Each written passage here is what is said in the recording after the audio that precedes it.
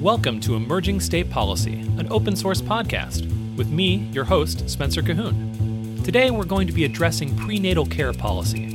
Specifically, we're going to be looking at the centering pregnancy model for group prenatal care, which has the power to reduce preterm birth rates, reduce or eliminate racial disparities in those rates, reduce medical costs, eliminate time spent waiting at the doctor's office, and increase patient satisfaction. The centering pregnancy model of group prenatal care has 8 to 10 expecting mothers all meeting with their doctors for 1.5 to 2 hour visits.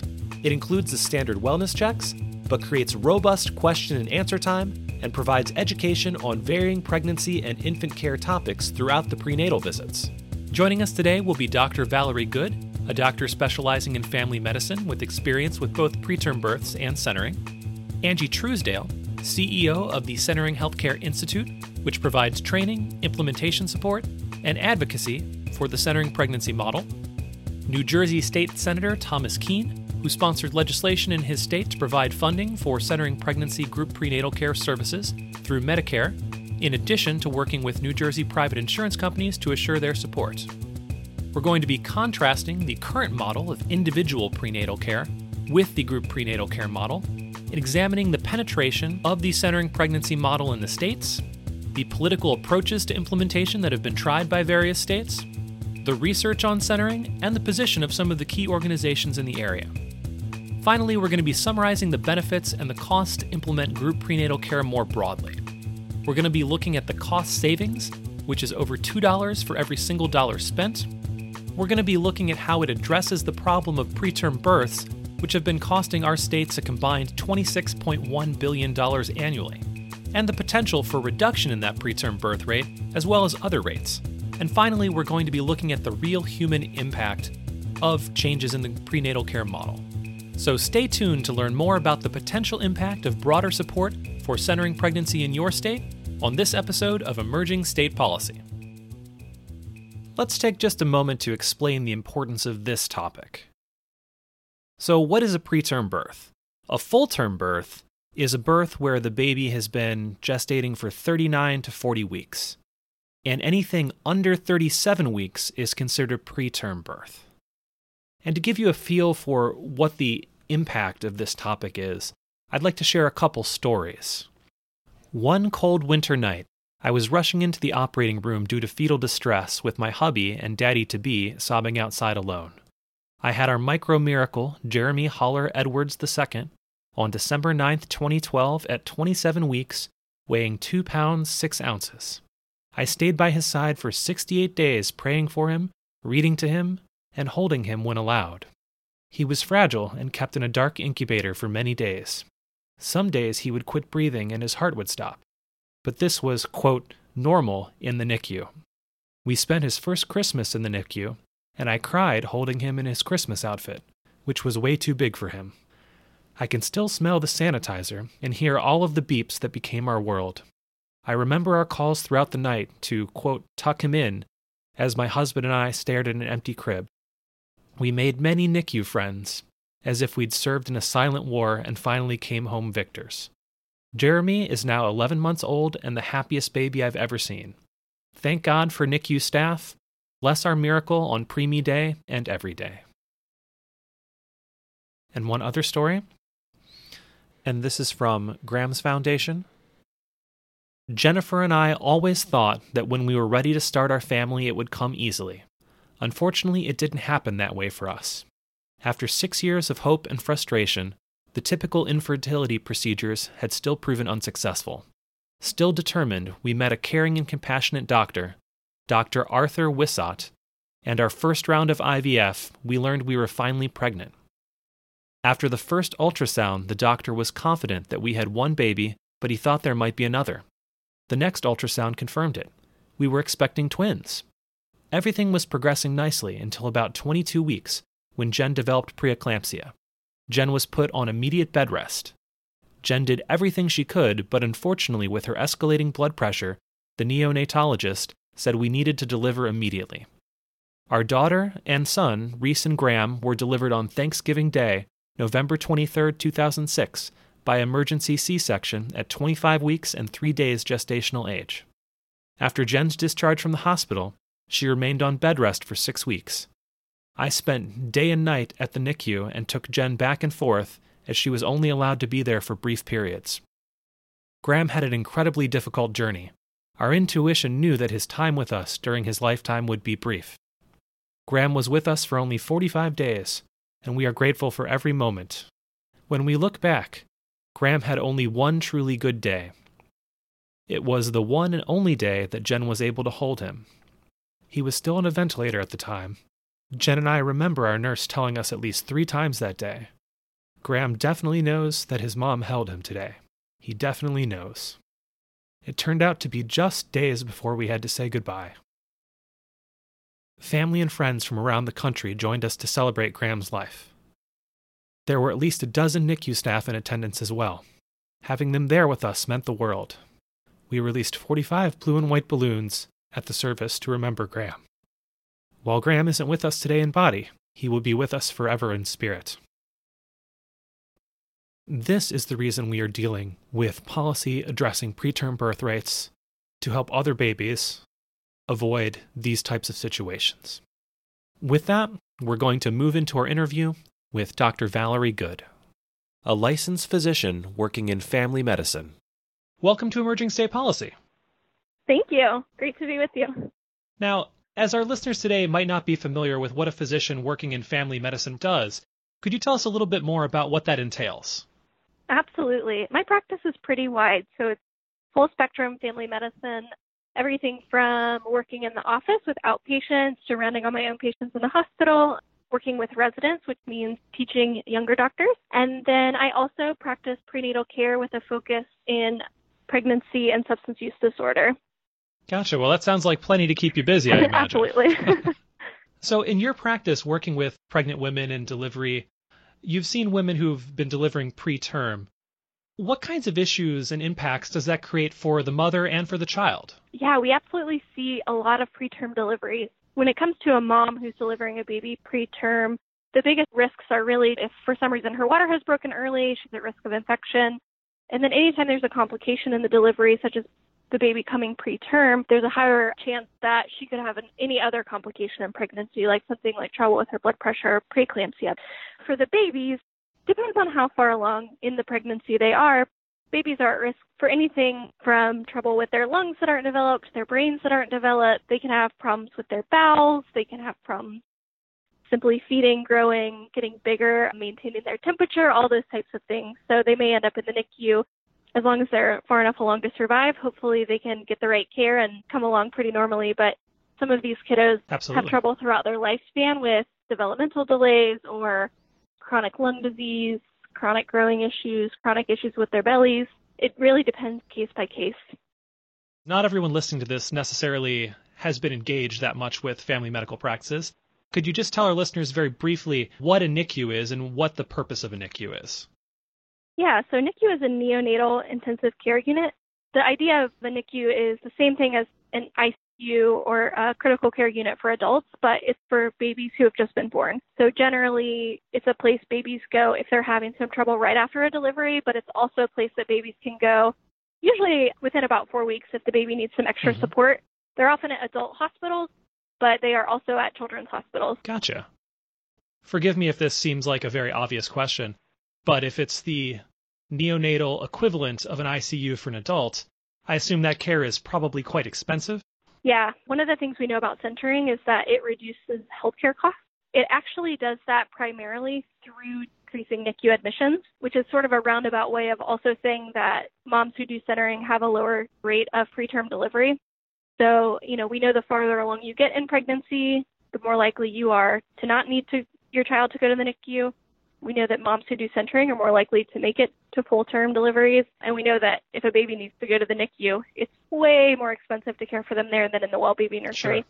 Sure. So it saves thousands of dollars per day that they're not needing to be in the NICU. So I can certainly believe it. And then for every 1 day longer that a baby is able to stay inside mom, they save about 3 days in a NICU stay. Oh, wow. Each day that a baby stays in utero, it's pretty impactful. Gotcha. I didn't realize the effect was so large. Yeah, it's a really, really big deal. There's just something really amazing about women's bodies that we can't replicate in our medical science. It's true with all of our advancement. You mentioned that if a child is sufficiently preterm or has some of these early developmental delays, they might have to spend some time in the NICU. What kind of impact have you seen on families where they have a child who does have to spend some amount of time in the NICU? There can be really significant ramifications for families, particularly unique challenges if those families already have children in the family and their parents are torn between home life and hospital life. So kids can stay in the NICU anywhere from a day to months and months on end, depending on what kind of support they need. Challenges specifically for moms and babies is trouble with the relationship between a mom and a baby when the mom would like to breastfeed the infant. So it makes it particularly challenging if you are a mom trying to breastfeed your baby, but they're in an incubator or they're on some kind of breathing support. And so oftentimes these moms are left pumping and having a lot of pressure to make enough milk for this little tiny baby that really gets a lot of benefit from it. Apart from the time constraints and the stress on the family of having children in multiple places, and especially one who's tiny and sick, is just the chronic stress of trying to navigate how to raise that child and care for another child. All those things together can really put a lot of pressure on a family. I would imagine. And with that, you also mentioned some of these children with developmental issues end up with chronic lifetime issues. So presumably these are children who would end up coming back to the doctor's office on a regular basis for these various chronic issues. A lot of times they do. You know, it really depends on the child how long that goes on. Some of them who are not extremely premature end up kind of on a regular schedule. For example, I have a niece who was born 7 weeks premature, around 33 weeks. She needed a little time in the NICU, but she's actually the same age as my son, and they meet milestones at the same time, and it's really amazing to see all she's overcome. Some kids are like that. Other kids aren't quite as fortunate and end up on oxygen therapy throughout their lifetime or feeding tube through their lifetime. So it really depends what differences that child has, how much they're going to need moving forward. Most of them end up with some early intervention therapies in the home and definitely have more visits to the doctor than the average. Gotcha. You're a doctor who's also been involved in using the centering model in your practice. Yes, I love centering. Oh, I'm glad to hear it. How have you seen mothers responding to that type of approach? Moms love centering, and it's not a model that's for everyone, but you get out what you put into centering, and the relationships that I built are really beautiful. For instance, we had a group maybe of 6 women. Each person is welcome to bring a support person with them, and there was only one girl in the group who brought a support person, her mom. And when it came time for delivery for all these women, that mom did every single delivery. She was there for every single one of those girls. And that's the kind of thing you're not going to get in traditional care. And I think that's part of what makes centering such a powerful thing. Centering itself meets basically all of the maternal and infant mortality standards we're trying to reach. It's like a magic elixir. And I think a lot of what that difference is just that community, being surrounded by other women and by other moms who really understand what you're going through and provide a lot of support for you. Because when we look at the data about centering versus traditional care, moms with similar demographics have better outcomes in centering. So it's pretty neat. That sounds very neat. And before we wrap up, are there any specific stories of clients you've worked with who come to mind for people who've really been impacted by preterm birth? Yeah, as far as preterm birth, one of my great friends had a baby at 24 weeks, and the NICU care that he got in Columbus, Ohio really saved his life. That's great. She was there every day for months and months and really got care that had she had her baby in another place, he may not have survived because he was right on the edge of could he survive or not. And he's a really healthy, spunky, wild, very smart little 4-year-old now. So NICUs are definitely a place that we're glad to have. And it's a place you never want to need in your life necessarily. You hope you don't need the NICU, but when you do need the NICU, wow, they really do good work. Well, Dr. Good, thank you for joining us today on Emerging State Policy. Thank you so much for getting the word out on this topic. It's a big passion for me. While Dr. Good was able to share with us the impact of preterm birth in her experience and using centering in her practice, let's take a look at the scope of the problem from the 50,000-foot view. Currently, the Center for Disease Control reports that the 2017 preterm birth rate in the U.S. was approximately 1 in 10 infants born were born preterm, a 10% rate. They also noted that there was a very strong racial divide. 1 in 11 infants born to white mothers was preterm, 9%, where 1 in 7 infants born to Black mothers was preterm, 14%. That's a 50% higher rate for Black mothers. Now, obviously, that is a very strong difference for Black mothers compared to white mothers. Now, let's dive down a little bit, looking at the single state level. Looking at the March of Dime Parastats and their Born Too Soon report, I picked a state at random, in this case Oklahoma. Oklahoma overall in 2017 had an 11.1% preterm birth rate, so a little bit above the national average. And that meant that approximately 1 out of 9 children born in that state are born preterm. Now, for comparison, that means that if you are a child, an infant, being born in Oklahoma, you are better off in Armenia, Tajikistan, Ethiopia, Iraq, or Vietnam. Not countries particularly well known for their excellent healthcare, but all countries that have a lower preterm birth rate than the state of Oklahoma. Now, if you are a Black woman in Oklahoma, Black women in Oklahoma have a 13.8% preterm birth rate, which is a little lower than the national average, but still notably higher than the white population. That means roughly 1 out of 7 children born to Black mothers is born preterm. And in addition to the countries I just listed, countries that are doing better are Uganda, Iran, and Mongolia. So again, with this list, you can see that we are not doing particularly well with prenatal care compared to our neighbors. Even our neighbors whom we assume, if you hadn't looked at the numbers, that you probably would be doing better than.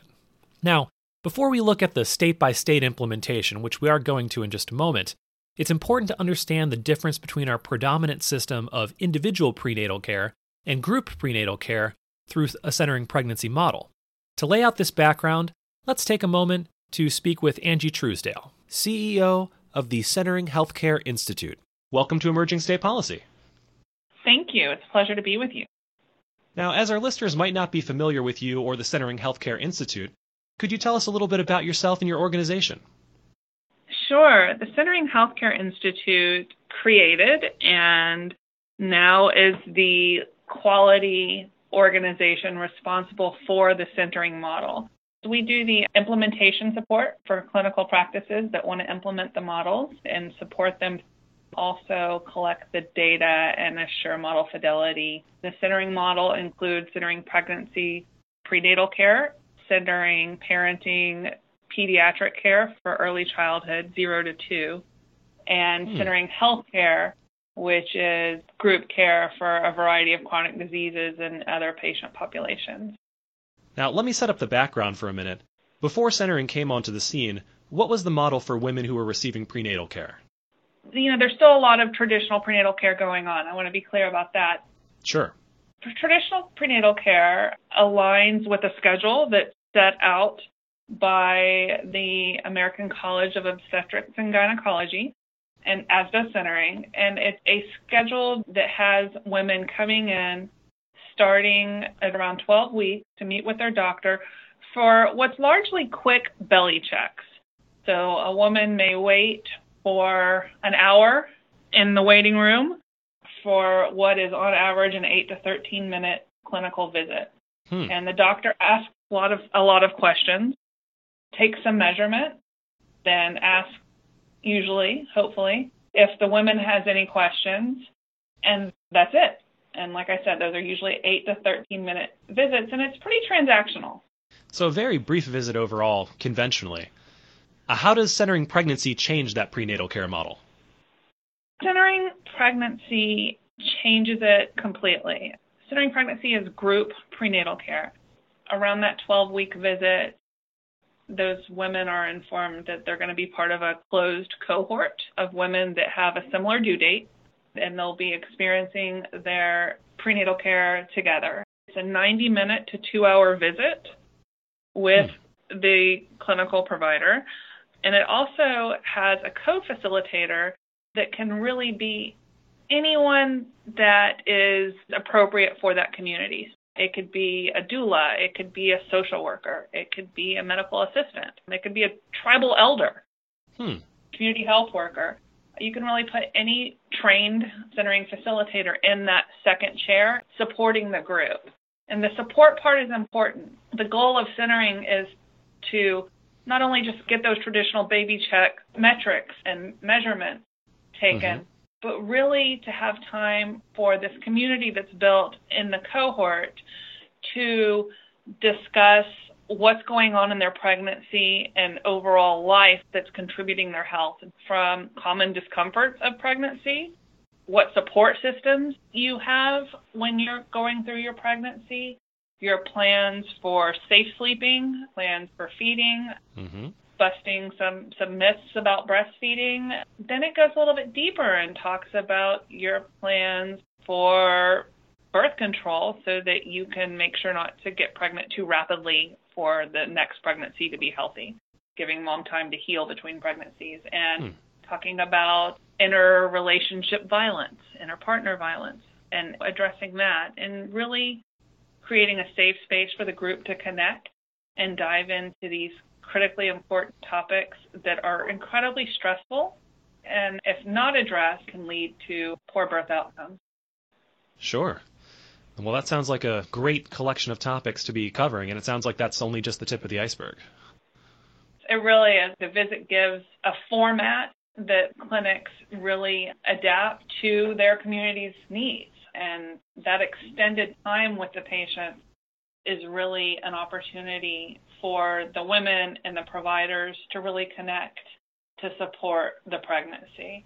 But the biggest, probably most important thing is that the hierarchical structures between the patient and the provider are broken down through this. We train facilitators, clinical or otherwise, to be facilitative leaders.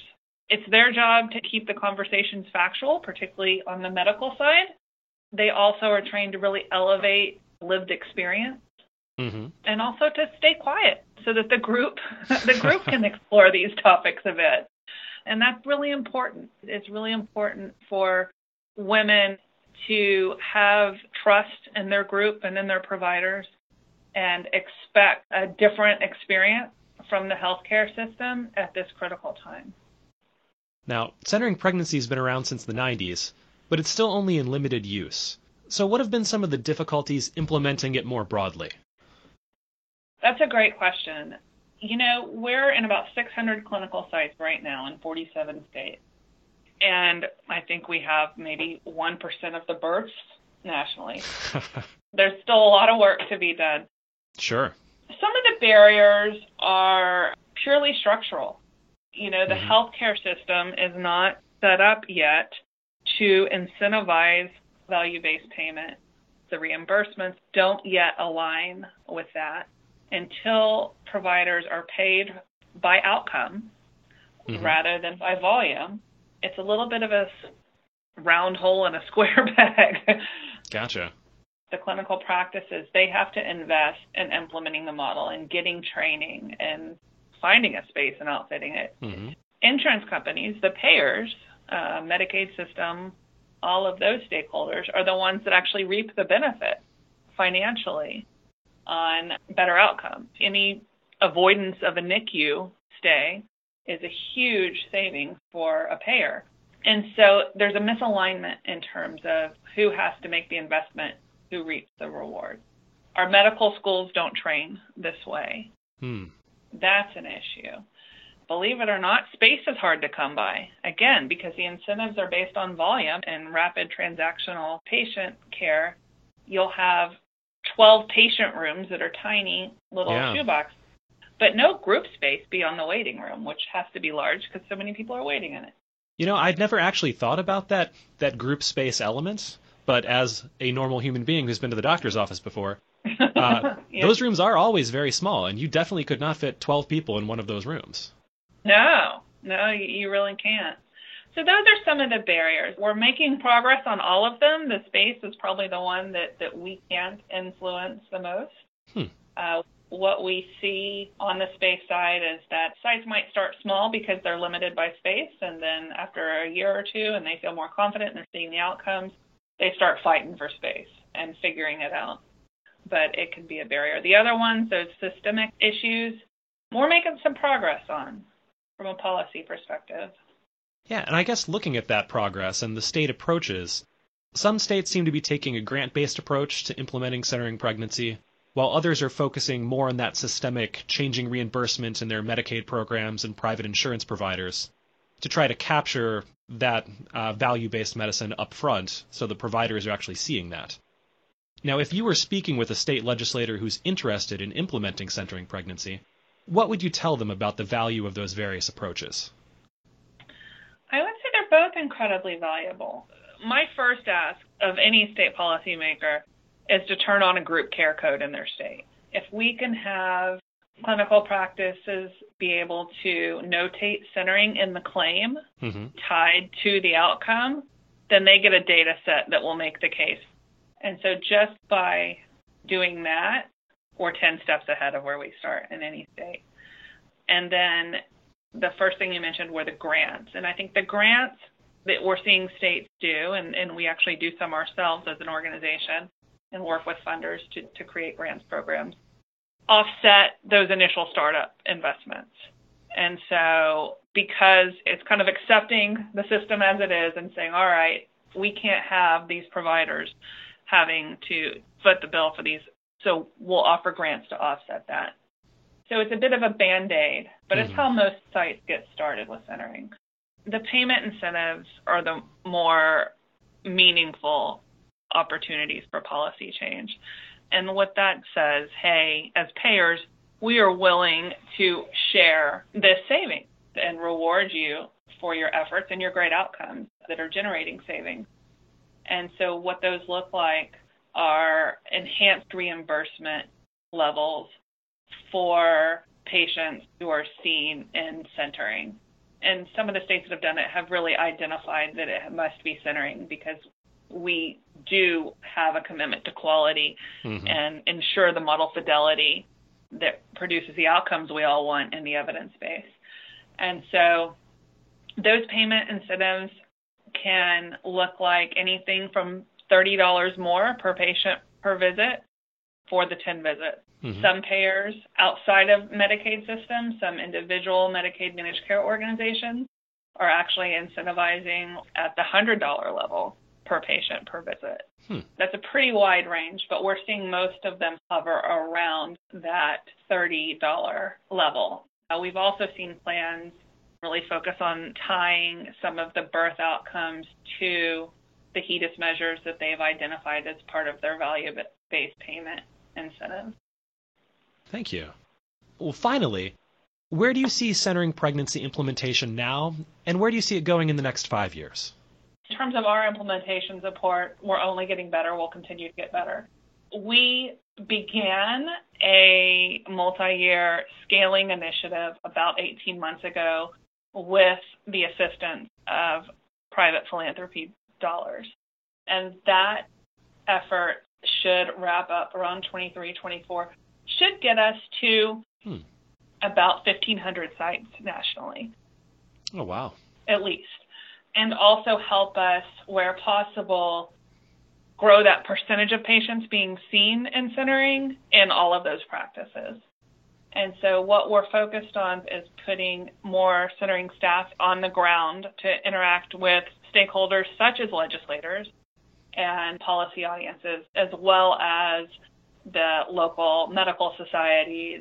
So building out that regional and state infrastructure is going to be really important for us to be able to navigate who makes decisions on Medicaid in a meaningful way and support our site. And we'll be speaking with Angie Truesdale a bit more later in the show. Let's take a look at where the states are on implementation of centering pregnancy and group prenatal care generally. Looking at the states, it seems there are basically 3 stages they fall into. There are states where there are independent sites that don't have any specific state support. There are states where there is grant-based support or temporary reimbursement-based support. And there are states where there is reimbursement-based support, and that can be with or without additional grant-based support. So looking at those by category, North Carolina is an example of a state where there are independent centering sites, but there is no overarching state policy regarding centering. There's about 24 sites that have been started with startup funds from the March of Dimes, and they've had some great impacts so far. The 2017-2018 stats were that there was a 26% decrease in preterm birth in areas where centering was being used, And that's a comparison between women who are receiving group-based prenatal care with the centering pregnancy model compared to women who are receiving traditional individual prenatal care. The source for those stats are centering counts and the March of Dimes Parastats. Now, looking at our second category, and these are the states who have actually started engaging in some sort of policy support for group prenatal care. New York is a state that has reimbursement assistance only, and that's for targeted areas, and it's essentially a temporary pilot program. In 2017, New York started its first 1,000 Days initiative, and there were a number of priorities in that first 1,000 days. One of those was to reduce preterm birth rates through enhanced use of centering.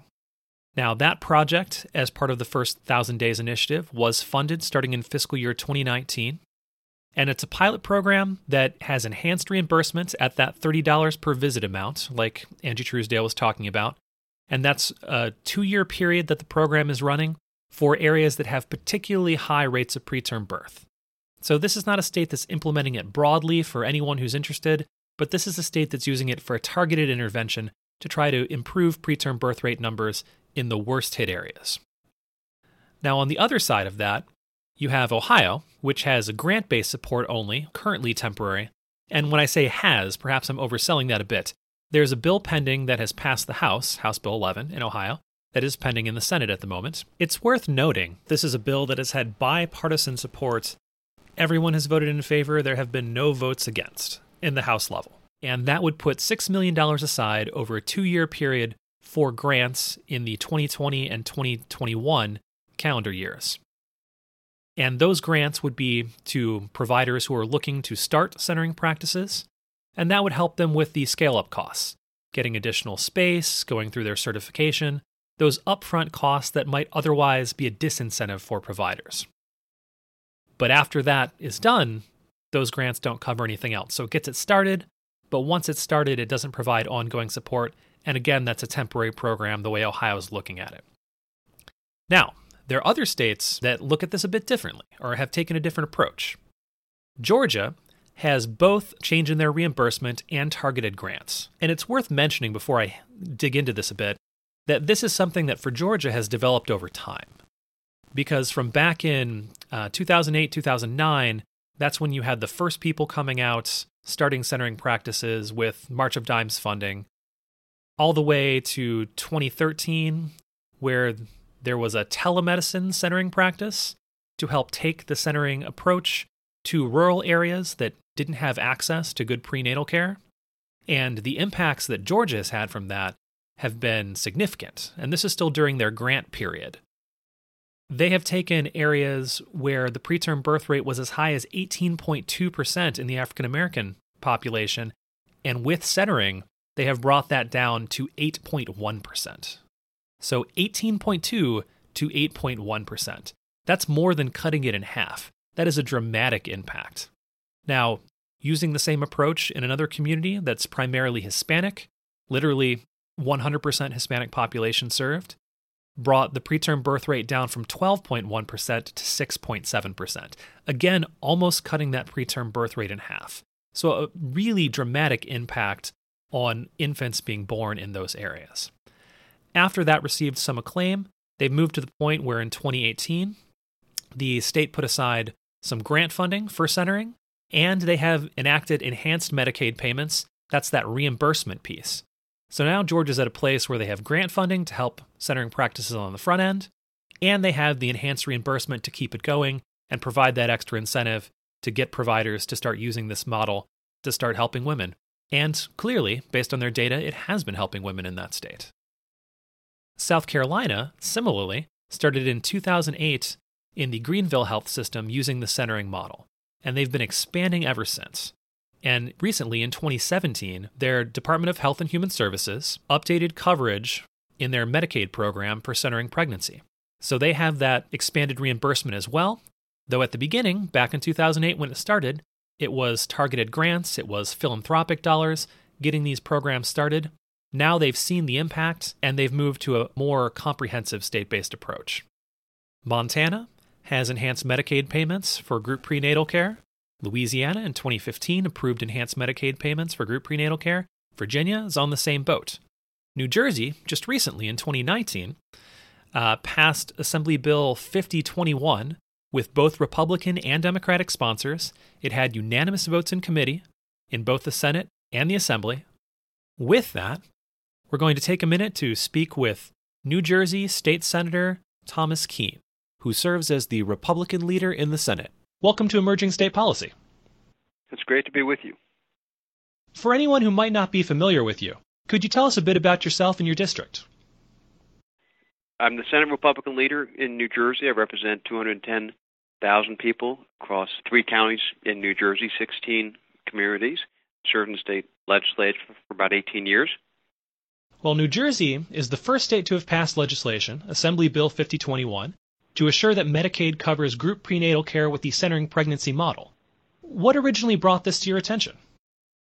Local constituents, in fact. We meet with constituents all the time in my legislative office about issues on a whole range of fronts. And some local constituents came in, and as part of our conversations, we're starting to talk about the health and prenatal and birth disparities that exist in New Jersey and nationwide. So once we realized the vast health outcomes disparities that existed, we started to work on a bipartisan basis with Republican Democratic Senators Joe Vitale, Ron Rice, Bob Singer, and I sent letters to every insurance company that covered New Jersey, and we wanted to see what were the best practices in health from around the country. And so we started to find some best practices, looked down at the South Carolina model, and we started to understand that the better care inputs throughout all aspects of pregnancy, the better it is for the outcome overall. Now, there are studies showing that Medicaid accounts for about 40% of prenatal care spending. The other portion of that is private health insurance and individual payments, like you were just talking about. It sounds like you guys took a really comprehensive approach by making sure that private insurance was in the conversation with you about what best practices would be. Oh, absolutely. We wanted to make sure that we understood the issue, that we were able to get in front of the issue, that we were able to have access to information that we would not necessarily have outright. Certainly. And we wanted to come in and say, what's the best way to make sure more people can go through the pregnancy, reduce some of these health disparities, and get information out to mothers at all ends of the pregnancy spectrum. Well, that sounds fantastic. So let me ask you, based on that, what sort of impact are you hoping that this legislation will have on your constituents and your state as a whole? Well, the more people who have healthy babies who are brought to term, the more that we can make sure that the disparities in health are reduced in every way that we can. Back in 2018, people found that giving birth in the United States, women about 3 times likely to die as a mother in Britain or Canada. And for every one of those instances, there are 70 near-death experiences that are underreported. And so making sure that people who are going through the prenatal process are educated, that their health is looked at. You can have some of these group settings where people can have some broader conversations and understand by going through this process at the time when other individuals are the exact same spot in their pregnancy, you can make sure that the health outcomes from the beginning to post-birth are better than they currently are. Gotcha. Now, as you earlier noted, you took this on in a bipartisan sort of way. In the news, we're always hearing claims that the parties can't work across the aisle. But it seems like that's exactly what you've done here. So, Senator Kean, what makes this issue a bipartisan one? We all care about a healthy population. Sure. We all want to have the best possible information in this instance, but in many other instances. And I've always found that the best pieces of legislation are those that can pass any legislative chamber on a unanimous basis. And by making sure that we have the best possible information with people who have the goal of reducing disparities in health and in other aspects of people's lives, we can usually find strong bipartisan agreement that is in the best interest in the short term and the long term of not only the 210,000 people I represent, but the millions of people who are proud to call New Jersey home. And then my hope is that because we were so early in the process, that others can look to what New Jersey has done and said, that makes sense.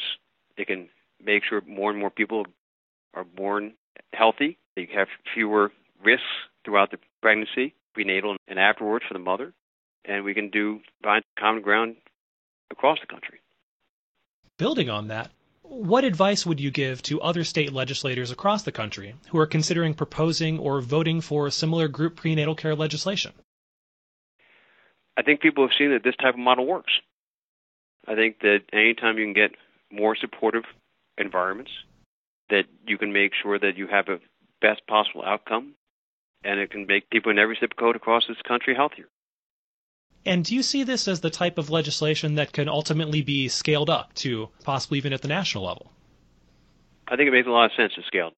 Yeah, this is an issue that this disparity, as you've seen, impacts the entirety of the country.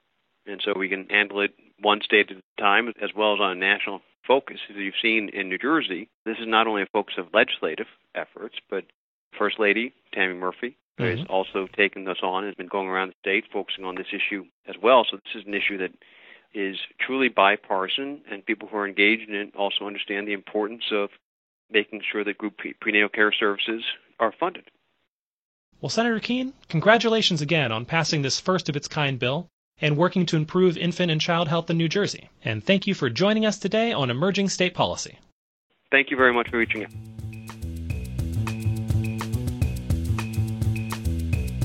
Now that we're all up to date about what the states are doing on this policy and what some of the different approaches are, let's turn our attention to the research behind these policies.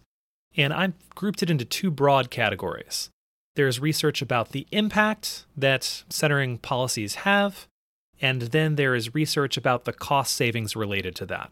Now, obviously, those two things are related. However, in terms of the arguments one might be making in favor of implementing a policy, the cost savings argument is usually seen as separate from the actual impact argument of avoiding preterm births. So let's jump right into the cost savings first, because it's a little bit more straightforward. Now, South Carolina, who's been working with centering for some years now, did a study in 2016 published in Maternal and Child Health Journal that was 7,790 participants, and in order to determine cost, they looked at the claims paid data for all of these women. They found some great outcomes results, but let's talk about the cost savings. The cost savings was $22,667 per preterm birth. So the total savings was about $4 million for $1.7 million invested, a $2.3 million return on investment. To look at it another way, there was $2.34 saved for every $1 spent in order to try to avoid preterm births through centering. Were there weaknesses? Yes. There are always weaknesses in any study, and this study is no different. Here, the participants were opt-in as opposed to a randomized control trial, and the racial demographics of the study show a preference of white women for the group prenatal care model, which could potentially be throwing the numbers off. Also, a weakness is the only costs considered here were professional and inpatient costs, which are likely an underestimate, and it only looked during the period for the first year of life following birth. And obviously, as we heard from Dr. Good previously, many of these children can be born with chronic conditions, which can require care over their entire lifetime. So this is likely an underestimate of total cost. Now, there's a separate study from the National Academy of Medicine in their 2006 report, and they found that the total annual national cost related to preterm births is $26.2 billion annually. To break that down, 40% of that is cost directly to Medicaid, and the remaining, roughly half, is to employers, private insurance, and individuals. Now, the basis that they have for coming up with this number is a lifetime cost estimate for 1 year worth of U.S. preterm births. The 2006 report relies on 2003 cost data from medical care, maternal delivery, early intervention services, special education, which is needed more often after preterm birth due to the incidence of disabling conditions, and lost household labor and market productivity. And that market productivity part is only about 1/5 of that total cost. So their finding, broken down by infant, was a total of $51,600 per preterm infant, and that was in 2003 dollars. One nice thing about this study is it allows any state to reverse engineer their yearly share of those costs. So if you're trying to make this argument, you can take a look at the March of Dimes Parastats for your state, and the U.S. preterm weekly births for the nation as a whole, compute your state's portion of U.S. preterm births, and then multiply that by the annual cost estimate to see how much the impact is for your state. For example, take Ohio. I happen to be an Ohio resident. Ohio, using this method, covers 3.7% of nationwide preterm births. And that means, based on this $26.2 billion annual estimate, Ohio's share of that is $968 million in new costs that are accrued each year. Now, some of those are borne by the state, some by citizens, some by insurance, some by hospitals and doctors and charity. So it's not that it's all coming directly out of the state's pocket, but they are things that are being borne by your citizens. And that provides a relatively clear basis to show why the money you invest in reducing preterm births is saving your citizens money, your government money, not to mention the lives, quality of life, and health of the children being born in your state. With that, we're going to move over to the research looking directly at impacts. But before we jump into that, let's continue our interview with Angie Truesdale. Now, moving over to the research side, it seems that there's been a wealth of research into the centering pregnancy model at this point. What are some of the key benefits that the research shows for adopting a centering pregnancy prenatal care approach? The most well-studied outcome is a significantly reduced incidence of preterm birth in the 20 to more than 30% range in that reduced risk and incidence. That lowering of preterm birth is especially meaningful in the Black community. Black women in this country suffer preterm birth twice as often as the white women. The preterm birth effects are really remarkable through centering because you're seeing a lowered preterm birth rate overall, but an especially lowered one for Black moms. There's some real power in that group approach that goes beyond the medicine. We're providing something that's truly transforming for these women in getting through the stress during their pregnancy. That's a fantastic intervention. Now, while the majority of research on centering pregnancy has shown positive impacts on preterm birth rates and other public health metrics, the 2018 5-year Strong Start study, which was the largest of its kind, concluded that group prenatal care, primarily using the centering pregnancy model, did not impact preterm birth rates or other public health metrics, though it did save money. What would you say to a legislative staffer or an on-the-ground provider trying to contextualize that finding with all of the other positive research? Yeah. Well, I would look at the original design of Strong Start and encourage them to look at that. Strong Start did not require sites to work with us to implement their group prenatal care model. The report acknowledges that most group prenatal care is centering. Even so, they didn't require their grantees to go through our training, our accreditation process to support the system change that has to happen to implement sustained centering.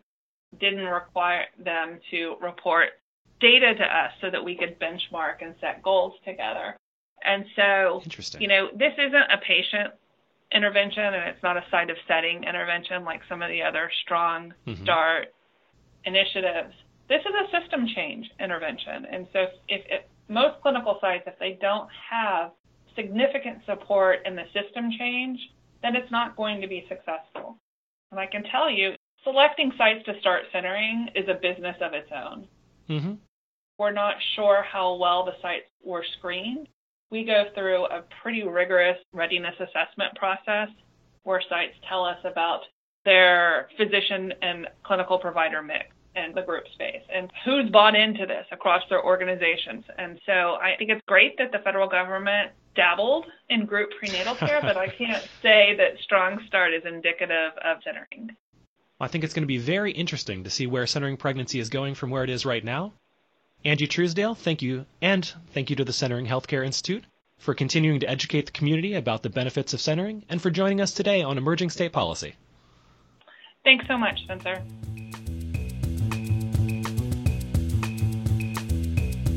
Time for the impact research.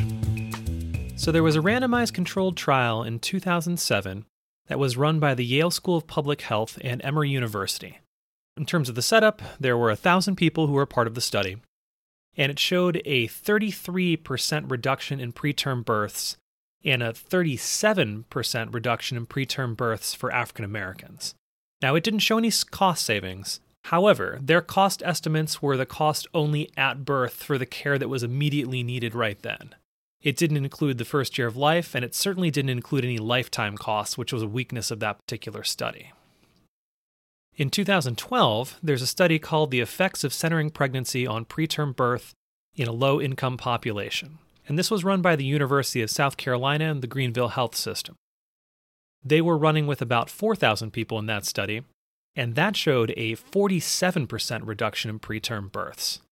And one interesting side note on this, it showed a 58% reduction in very early preterm births. And while we haven't gotten into this much, the earlier a child is born preterm, the less time the child has had to develop and the more likely they are to have various developmental issues.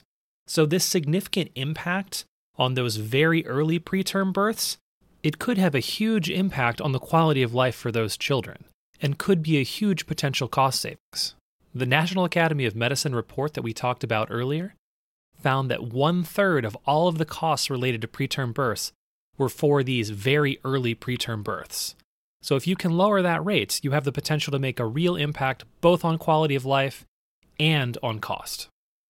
North Carolina's implementation, 2017 and 2018, showed a 26% reduction in the preterm birth rates, still very significant.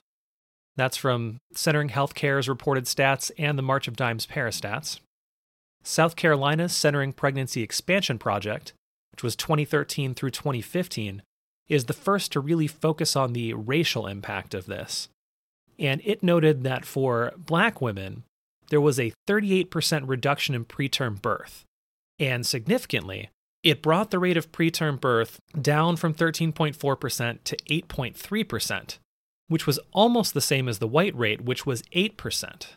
So 8% versus 8.3%, almost eliminating racial disparity in preterm births. Now, there were some weaknesses to that study. There could have been selection bias because it was a retrospective cohort study looking backwards, and they said a stronger version of it would be a randomized control trial, and we've already talked about one of those just a second ago. Another interesting race-focused study was in Puerto Rico, and this study was, perhaps unsurprisingly, on Hispanic women. And this was with the University of Puerto Rico and Nova Southeastern University. And in terms of impact, it showed an 18.8% reduction in preterm birth rates. Also, I mentioned earlier about the 58% reduction in very early preterm births. This study had a similar finding, showing a 69.8% reduction in very early preterm birth rates. So this is a particular population that can be hugely impacted if you can reduce those numbers. Now, this study was all Hispanic women, so it showed the potential to significantly reduce preterm birth rates with Hispanic women. Now, there has been some contrary research, and as I just spoke about with Angie Truesdale, the Strong Start study is probably the single largest piece of contrary research. It ended recently in 2018. It was a 5-year study. The Urban Institute was involved, the American Institutes of Research, the Center for Medicare and Medicaid Innovation, Center for Medicare and Medicaid Services with Department of Health and Human Services. A lot of players. Huge sample size. Shy of 50,000. Long runtime, like I said, 5 years. And they were looking at group prenatal care versus birth centers versus maternity care homes as early interventions to try to reduce preterm birth rates. Now, in terms of their results, they found that group prenatal care, it did save money. It was about 15% cheaper in their study, but it didn't show an improvement in rates. Now, compared to some of the studies, this one really has a legion of problems with it. And I have to say, I have a personal love for the Urban Institute. I think they do great work. I listen to their podcast. But in this particular study, things went astray. I can't say who it was, or perhaps it was a little bit on everyone. But first off, they only reached half the number of women they were trying to target, which suggests a core lack of planning and implementation. There was a lack of time for the sites to plan. There were many complaints from the sites that they just had to flip the switch immediately and start without preparation and training time. They noted that providers withheld support for group prenatal care because of perceived competition with individual prenatal care, which meant people probably were not running it the way you would want them to for a good study. There was opt-in and opt-out enrollment instead of randomized controlled trial. And there were problems getting study participants to sign up for group prenatal care. Significant problems compared to the other interventions. And there were a lot of miscellaneous problems. There was a lack of transport and childcare. There were demands from school and employment that competed, language barriers in some places, people who dropped out early on. Group prenatal care didn't meet the suggested number of visits, which would be 10. On average, they only did 5.7 visits. So really, we're talking about a population of women who only received half of the treatment being group prenatal care versus individual. They only came to half their visits. Also, on the provider side, there was very high staff turnover, there was extremely limited training, and that space issue that we talked about earlier with Angie Truesdale, they noted that it was very common for there to be improper space allotted for these group meetings. So in addition to the scheduling issues and lack of retention, they noted that program funds were not able to be used to support transportation services or incentives. They noted there were problems with data collection. Now, there was also some selection bias issues. Compared to the group prenatal care groups, because these were opt-in, the birth centers really had a prime demographic. Women who were better educated, healthier, less minority women in more stable relationships, and who were less likely to have had prior complications with a birth.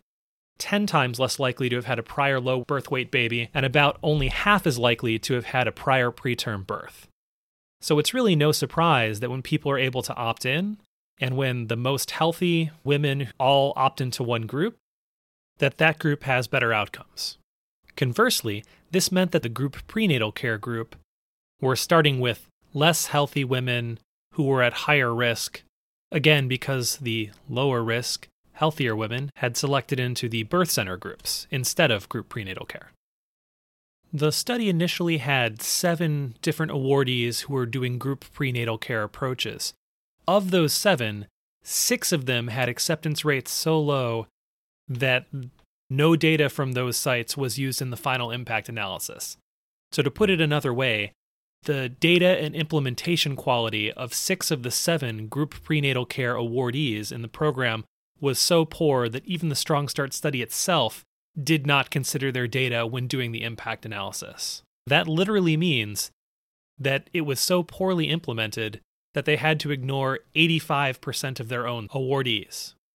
Now, given the many problems I just ran down with this study, women who are going to centering at sites where there is actual preparation, buy-in, then you see outcomes that are much more like the other positive research that I've just gone through. This is likely why large organizations like the March of Dimes has thrown their support behind group prenatal care. The March of Dimes has stated that it strongly supports enhanced payment models to make group prenatal care more accessible, noting that group prenatal care has numerous benefits. Additionally, the American College of Obstetricians and Gynecologists, their Committee on Obstetric Practice, in 2018 noted that it supports expanded use of group prenatal care as an option for patients, and suggests that additional resources are needed to help cover startup costs, noting that enhanced reimbursement is not widely available currently. And there you have it. Centering Pregnancy is a group prenatal care model that has the potential to reduce preterm birth rates by 20 to 30%, improve the health and lives of our children, to reduce or eliminate racial disparities, save money for government, employers, and our citizens, and garner bipartisan support. I hope that you have found this episode educational and are able to help advance expanding prenatal care options in your state. If you enjoyed this episode, please leave us a review on Apple Podcasts, as that helps make the program more visible to other people. This is an open source podcast, so feel free to use any or all of our episodes without additional permission. Please do drop us a line on Twitter at Spencer, the letter J, Cahoon, if you do end up using this episode. You can also find our transcripts at emergingstatepolicy.org, which is still under construction, but you certainly can find our transcripts there. Thank you to Dr. Valerie Good, Angie Truesdale and the Centering Healthcare Institute, and New Jersey State Senator Thomas Keene. Special thanks to Nick Allen for original music composition. Thank you again for joining us for this episode of Emerging State Policy.